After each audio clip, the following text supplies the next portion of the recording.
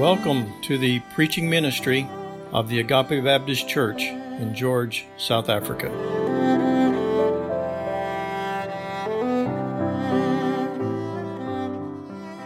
All right, it's good to be with you this Sunday morning. I sort of recognize some of you, and others of you look like you're only about half here, So it's good. I love what you've done with the place since I was last here.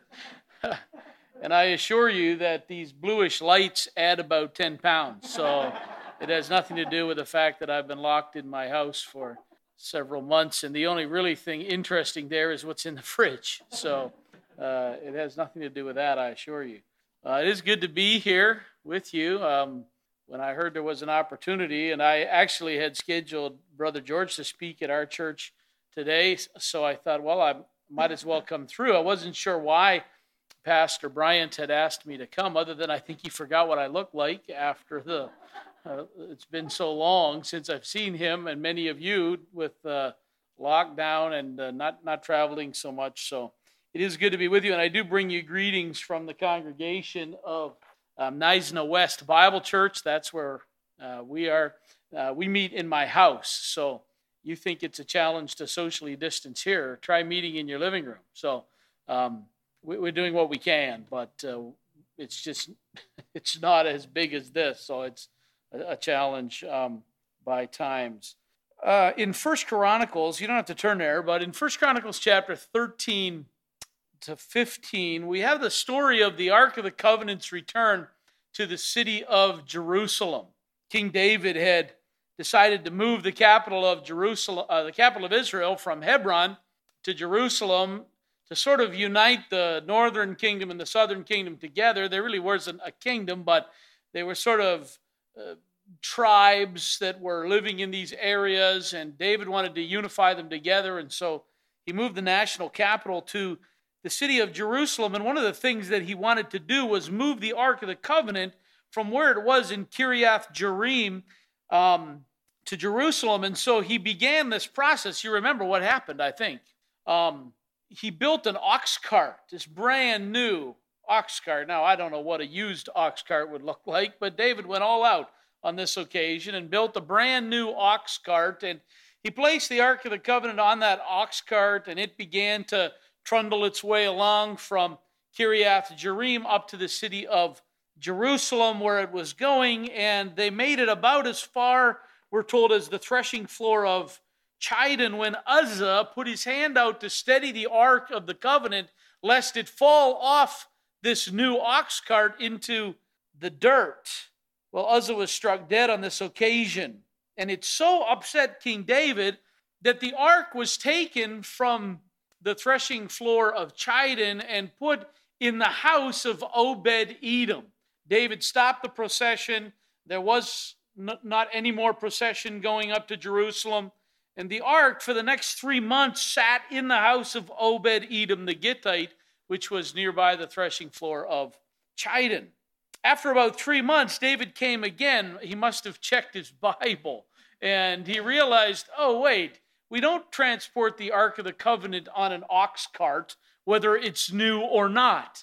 We get Levites to transport the Ark of the Covenant. And so, with grand procession, the ark is taken from the house of Obed-Edom and carried up to its resting place on Mount Zion in Jerusalem, where David had built a tent for the Ark of the Covenant to rest in. It was there in that tent until the construction of Solomon's temple. You remember that. And then it was finally placed in the Holy of Holies, where it sat until sometime later, when Jerusalem was, of course, overthrown.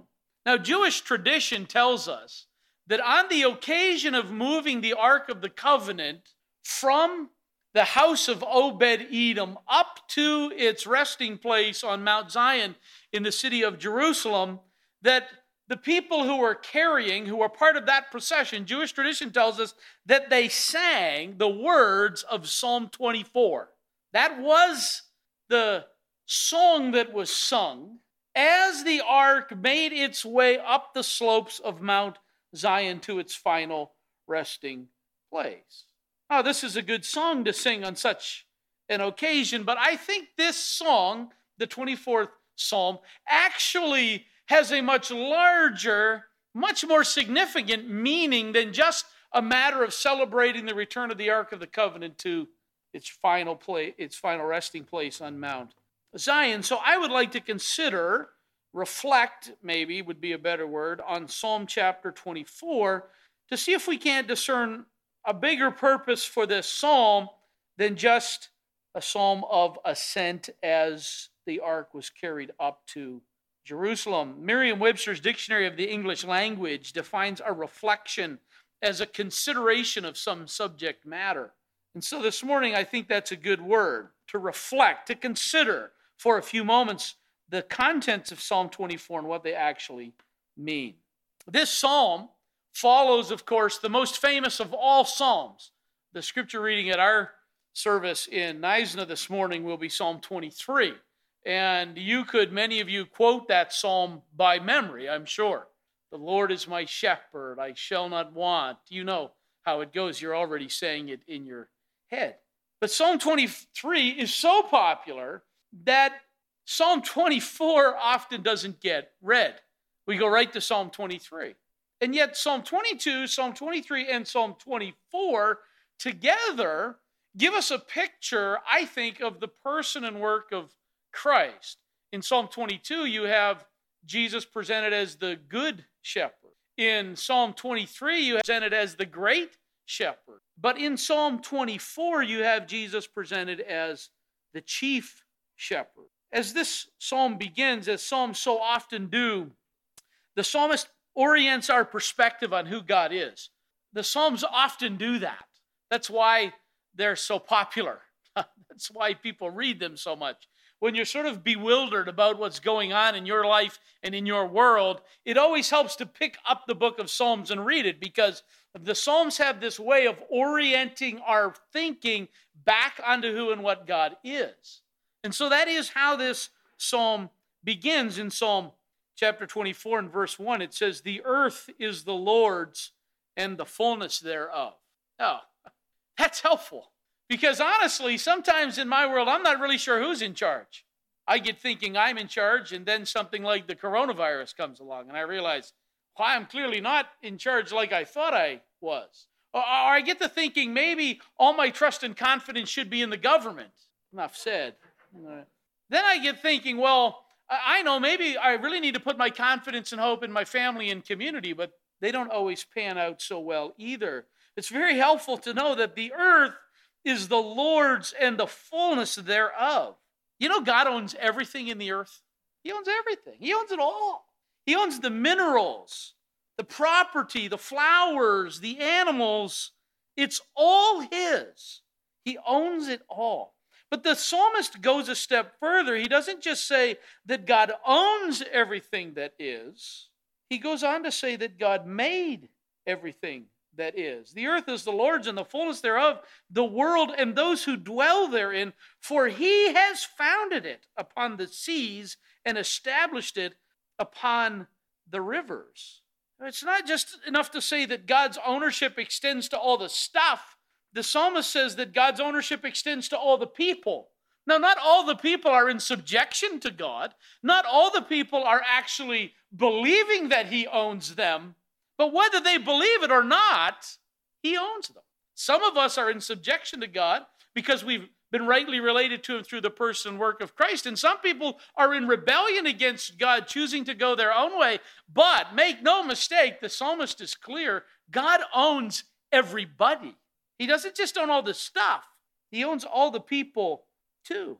Now, I know modern science would debate with David in verse 2, for he has founded it upon the seas and established it upon the rivers. There's always a hue and cry from somebody who says, no. The earth evolved over millions and billions of years, and you know, they keep adding billions and billions of years to the amount of time it took to evolve. They think that enough time will create the zoo from the goo, and that doesn't happen.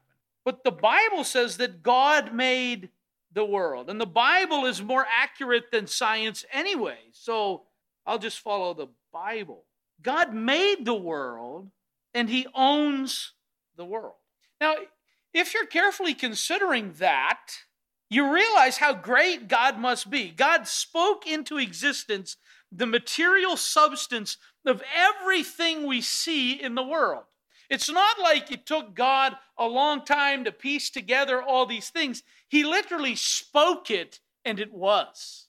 Well, if God could speak into existence everything that is, how can we possibly approach this kind of God? Imagine the pilgrims coming with the Ark of the Covenant, beginning a climb up the slope of Mount Zion. I can see it in my mind's eye, having been there several times. I can imagine them coming up the slopes of the hill towards Mount Zion. The Kidron Valley runs just below Mount Zion, fed with water from the Gihon Spring, and I can see them looking down at the beautiful crystal river that was flowing there. I can see them looking up towards the Mount of Olives and seeing the greenish silver of the olive trees growing on the slope. I can see them looking up at the new citadel of David that was built on the slopes of Mount Zion. And here they come, carrying the Ark of the Covenant in procession. And I can hear them singing, "The earth is the Lord's, and the fullness thereof, the world, and all who dwell therein, for he has founded it upon the seas and established it upon the rivers." What a mighty, magnificent, omnipotent God. A God who is like this is surely above us and surely beyond us, don't you think? Now, we're rightly amazed at people who have special talents or abilities. I'm quite in awe of my son's ability to speak Afrikaans, all right? I've labored in Monday night classes for ages to try to learn Afrikaans, and I'm not much further than by a donkey. Despite my greatest efforts, yet my son, who takes Afrikaans in high school, comes home and has fluent he doesn't have conversations, he makes speeches because I can't talk back to him, but he can talk fluently in Afrikaans and he can speak whatever kind of Afrikaans you want.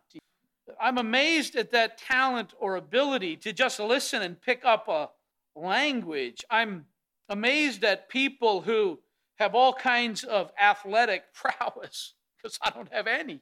And so I'm amazed at people and their talents and abilities. I'm amazed by people who can create these majestic works of art and build incredible structures. But surely if we're amazed at what people can create and build, we are in awe of what God has made. There is really no comparison. Considering who God is, and that's what the psalmist has done in the first two verses. He's oriented our perspective on God and who he is. The earth is the Lord's and the fullness thereof, the world and those who dwell in it. For he has founded it upon the seas and he has established it upon the rivers. Considering how great and majestic and mighty and omnipotent and transcendent our God is, then comes the question in verse 3.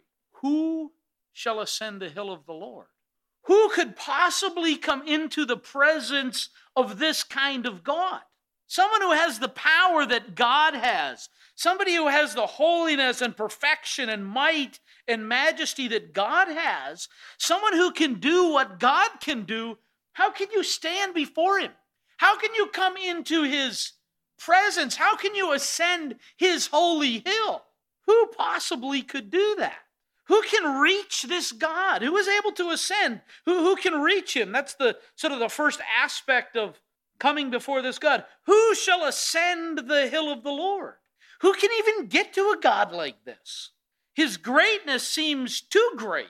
Who can bring this God near? Who can possibly approach him or come before him? The second question is not of who. The second, rather, is not a question of where. Who can ascend the hill of the Lord? But who can stand in his holy place? A God of such purity and such perfection, who will stand before him? The Israelites already knew this because the very ark that was now ascending Mount Zion had already struck Uzzah down. There was already a headstone that read, "Here lies Uzzah." And it said that because Uzzah dared to touch what was holy. You know, what if the ark had fallen off the ox cart into the dirt? Dirt can be wiped off. But Uzzah was a sinner, and he touched what was holy. If a little dirt gets on what's holy, just wipe it off. But if sin defiles what is holy, then it must die. And so Uzzah is dead. No wonder people are asking, who shall ascend the hill of the Lord? Who shall stand in his holy place? Who possibly could come before the Lord? You couldn't even touch a metal box which physically represented the person of God. You couldn't even touch that box and you died. That's how holy God was. So who possibly is going to stand before God? Well, in verse 4, there's an answer to this very difficult question, and we're perhaps a bit surprised at the answer. In verse 4, it says, he who has clean hands and a pure heart, who does not lift up his soul to what is false and does not swear deceitfully. Verse 4 actually seems to suggest that such a thing as coming before this God would actually be possible. There is a way, apparently, that you can approach this God. If you have clean hands and a pure heart, if you do not lift up your soul to what is false, vain, and empty, if you use your words carefully without deception, in short, if you are righteous, then you may come. Then you may ascend the holy hill and stand before this holy God. If these things are true of you. Now, at this point, most of us are going back over the past few weeks in our mind, because we're wondering if we could go and stand before this holy God, if we could ascend the hill of the Lord. But when we read, he who has clean hands, and you're thinking, my hands have never been so clean. I was at the George Mall last week, and upon entering the mall, I sanitized my hands. And then without touching a single thing, I walked to a shop in the mall. And lo and behold, I sanitized my hands again when I went into that shop. And I don't even think I touched anything in the shop. I just looked around and I left. And I went to another shop and I sanitized my hands fully 12 times. I sanitized my hands in the matter of a couple of hours at the George Mall. My hands have never been so clean. But you know, of course, that's not what it's talking about. It's, have your hands ever done evil? Have your hands ever been used in some kind of transgression against God? Have you ever used your hands in a way that was unrighteous? You see, well, I think my hands are pretty good. Okay. What about your heart? What about what goes on in your mind, the things you think about, the imaginations of your thoughts? Oh, well, maybe your hands aren't so clean after all. What else is on the list? I don't think I've lifted up my soul to vanity. It does not lift up his soul to what is false and does not swear deceitfully. I don't think I've done that. I know some people who do that, but I don't think I do that. This is what we do so often in our lives, isn't it? We compare ourselves to other people as though God compares you on some kind of graded standard with other people. And so we think to ourselves, well, yeah, that's not so bad. We've had a young man he's not actually in our church, but he's a young man that we know of, lives up in Bangani in the what we call the northern suburbs in Haisna. And we have interacted with him on a number of occasions, shared the gospel with him. We've had him do work for us and had him over for meals and stuff. A few weeks ago, he was involved in a stabbing incident. It's a long and sordid mess. You know, there was a girl and blah, blah, blah. And he ended up stabbing somebody, and he's been to court and in jail, and now he's out. And we continue to try to help him and minister grace to him. But, you know, compared to him, I've never stabbed a person. Never, not once. I thought about it. Oh, whoops. I've never, do you see what I'm doing? This is what we do. We love this. We compare ourselves among ourselves, and then we feel pretty good about ourselves. But remember that God doesn't measure you against other people. God measures you against himself. And when God measures you against himself, Romans 3:23 will be true every single time. For all have come short of the glory of God. All have sinned and come short of the glory of God. So you want to answer the question, who will ascend the hill of the Lord? Not me, not you. We won't ascend the hill of the Lord. You want to answer to the question, who will stand in his holy place? Not you, not on your merits. You won't stand there on my merits, not on my track record. Notice what verse 5 says. He will receive blessing from the Lord and righteousness from the God of his salvation. You see, the one who ascends the hill needs righteousness imputed to him. The one who's going to come before God needs righteousness given to him. That's the one who will receive the blessing of the Lord. The one who has what is true in verse 4 will receive what is listed in verse 5. But you already know it's not you. So who is it that could possibly enter the presence of God? Hebrews chapter 10, verses 19 to 23. It says, therefore, brothers, since we have confidence to enter the holy place. But I don't have confidence that I could ever possibly get close to a God who was like this. Where did this confidence come from? Therefore, brothers, since we have confidence to enter the holy place by the blood of Jesus, by the new and living way that he opened for us through the curtain, that is, through his flesh. And since we have a great priest over the house of God, let us draw near.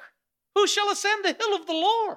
We will ascend the hill of the Lord. We will stand in the holy place. How will we ever do that? Through Jesus. Through Jesus. Let us draw near with a true heart and full assurance of faith, with our hearts sprinkled clean from an evil conscience and our bodies washed with pure water. Let us hold fast the confession of our hope without wavering, for he who promised is faithful. Jesus ascends the hill for us. Jesus stands in the holy place for us. And then he invites us to come. You need someone to declare you to be righteous, because in and of yourself you are not righteous. And so verse 6 declares, seek him. Such is the generation of those who seek him, who seek the face of the God of Jacob. If you seek him, he will be found of you. You will never succeed in your own self-salvation project. You will not succeed in trying to accomplish your own righteousness. But you will succeed if you stand in the righteousness of Christ. You will ascend the hill. You will stand in the holy place. You need someone who is perfect to make a way for those who are imperfect. You need someone sacrificed for those who are imperfect. Jesus is necessary in order for you to ascend the holy hill. A substitute was needed for you if you were ever to hope to stand in the holy place. But because Jesus climbed the hill of Calvary and died, you can ascend the hill of the Lord. So walk the hill, my friend. Go to God and stand there in his presence, purified in a brilliant white robe by the blood of Christ, declared righteous by faith in him. Stand in that holy place. You stand there not having your own righteousness, but having the righteousness of Christ. Your hands were dirty. Your mouth was filthy. Your thoughts corrupt, but now you're cleansed by the blood of Jesus. Praise be to God. You have entered his presence not on your own merits, but on the merits of him who won the victory for you. Incidentally, it's as though the psalmist recognizes that the coming Messiah will win that victory for us, verses 7 to 10. And it's interesting because verses 7 to 10 are set up like a conversation between the people who are ascending up with this Ark of the Covenant and the gates through which they must enter. Now, gates don't talk, but hey, this is a song, and anything can happen in a song, right? It's what we call poetic license. And so the people begin to talk to the gate as they approach. And in verse 7, they say, lift up your heads, O gates, and be lifted up, O ancient doors, that the King of glory may come in. They say to the gates, listen, gates, open as wide as you can to receive the King of glory who is coming. Look sharp. Somebody important is arriving. And it's as though the pilgrims are speaking to the gates as they approach, and the gates reply, why should we open wide? Why should we lift ourselves up? Who possibly is this King of glory for whom we must prepare such a grand entrance? Verse 8, who is this King of glory? The gates speak back, and the people say, it is the Lord strong and mighty, the Lord mighty in battle. Oh, it's him. Remember when Israel stood on the banks of the far shore, having crossed over the Red Sea? And in Exodus chapter 14 and verse 13, they're looking back across the sea, and Moses lifts his rod, and he's about ready to speak, and the water is going to close in over the Egyptian army, who is in hot pursuit of the Israelites. And they stand there on the shore of the Red Sea. And Exodus chapter 14 and verse 13. Moses says this, stand still and see the salvation of our God. And it's as though these pilgrims are saying to the gates, get ready, because the one who can ascend the hill, the one who has secured salvation, the one who has made a way is coming. The Lord will fight for you. The Lord will go before you. And so in verse 9, the call comes again. Lift up your heads, O gates, and lift them up, O ancient doors, that the King of glory may come in. And in verse 10, I kind of imagine that they say this all together. Who is this King of glory? And the gates and the people, they all speak, and they say, the Lord of hosts, the Lord of armies. He is the King of glory. What a song. What a song. It's amazing. We had this preacher back when I was in Bible college. He was a missionary to Suriname and Zaire, back when there was such a thing as Zaire. And he would split his time between those two mission fields. And he told the most amazing stories. Now, the thing about missionaries, you probably know this already, but missionaries love stories. And I think over time, they become more glorious in the mind than they were in the reality. But Daryl Champlin, Dr. Daryl Champlin, he used to come to Northland every year for missionary conference. And we were in awe of him as kids because we had a lot of boring speakers in chapel. But Daryl Champlin was anything but boring. He would tell the story of the dancing witch doctor who would crush the bottles, and they would have these demonic sort of ceremonies where they're dancing around the fire and beating the drums, and people would step on the glass. And he was up in a tree watching one night, and he decided, okay, I got to show these people that the power of God is real. So he took off his socks and his shoes, and he climbed down out of the tree, and he stomped on the glass, and he walked on the hot coals. And the next morning they came to his house in the village, and they didn't knock on the door. See, I remember this all coming back to me now. They didn't knock on the door. I'm a missionary. This has never happened to me. But anyway, they came to the door, and they didn't knock, apparently, where he stayed. They said, "Coo-coo-coo, coo-coo-coo." So somebody at the door made this noise, and they came in the house, and they said, "Missionary, we want to see your feet."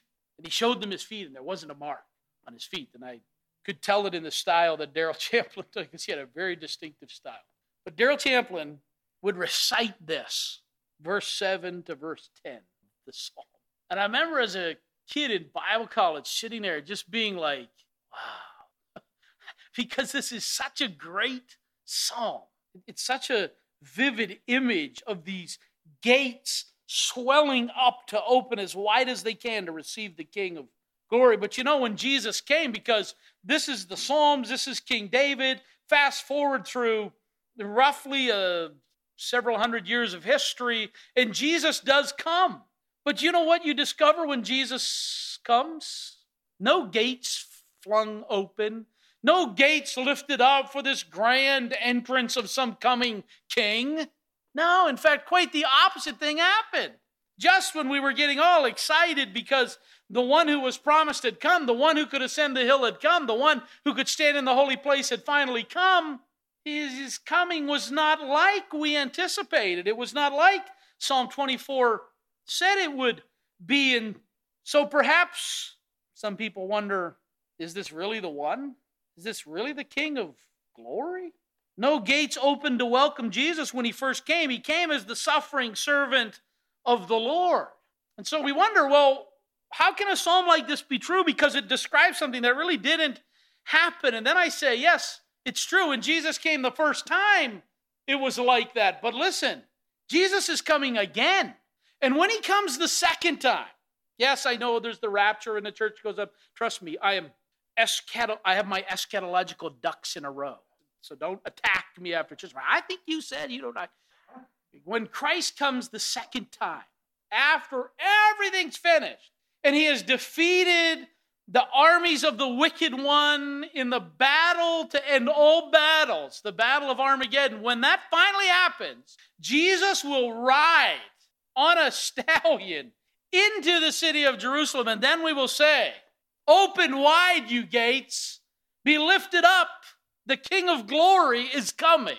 Revelation chapter 5 paints the picture for us. John is standing and he's weeping. And an angel comes to John and says, "Why are you weeping?" And John says, "I can't find anybody worthy to open the scroll. What are we going to do?" And the angel says, John, don't cry. Well, I can't describe it as well as it's written in Revelation chapter 5. So let me read it. I saw in the right hand of him who was seated on the throne a scroll written within and on the back, sealed with 7 seals. And I saw a strong angel proclaiming with a loud voice, who is worthy to open the scroll and break its seals? And no one in heaven or earth or under the earth was able to open the scroll or to look into it. And I began to weep loudly because no one was found worthy to open the scroll or to look into it. And one of the elders said to me, weep no more. Behold, the Lion of the tribe of Judah, the root of David, has conquered so that he can open the scroll and its 7 seals. And they sang a new song in verse 9, worthy are you to take the scroll and open its seals, for you were slain, and by your blood you ransomed people for God from every tribe, language, people, and nation, and you have made them a kingdom and priests to our God, and they shall reign in the earth. And I looked, and I heard around the throne and the living creatures and the elders the voice of many angels, numbering myriads of myriads and thousands of thousands, saying with a loud voice, worthy is the Lamb who was slain to receive power and wealth and wisdom and might and honor and glory and blessing. Then I heard every creature in heaven and on earth and under the earth and in the sea and all that is in them saying, to him who sits on the throne and to the Lamb be blessing and honor and glory and might forever and ever. And the 4 living creatures said amen, and the elders fell down and worshiped. Lift up your heads, O gates, and be lifted up, O ancient doors, that the King of glory may come in. Who is this King of glory? The Lord, strong and mighty, the Lord mighty in battle. Lift up your heads, O gates, and lift them up, O ancient doors, that the King of glory may come in. Who is this King of glory?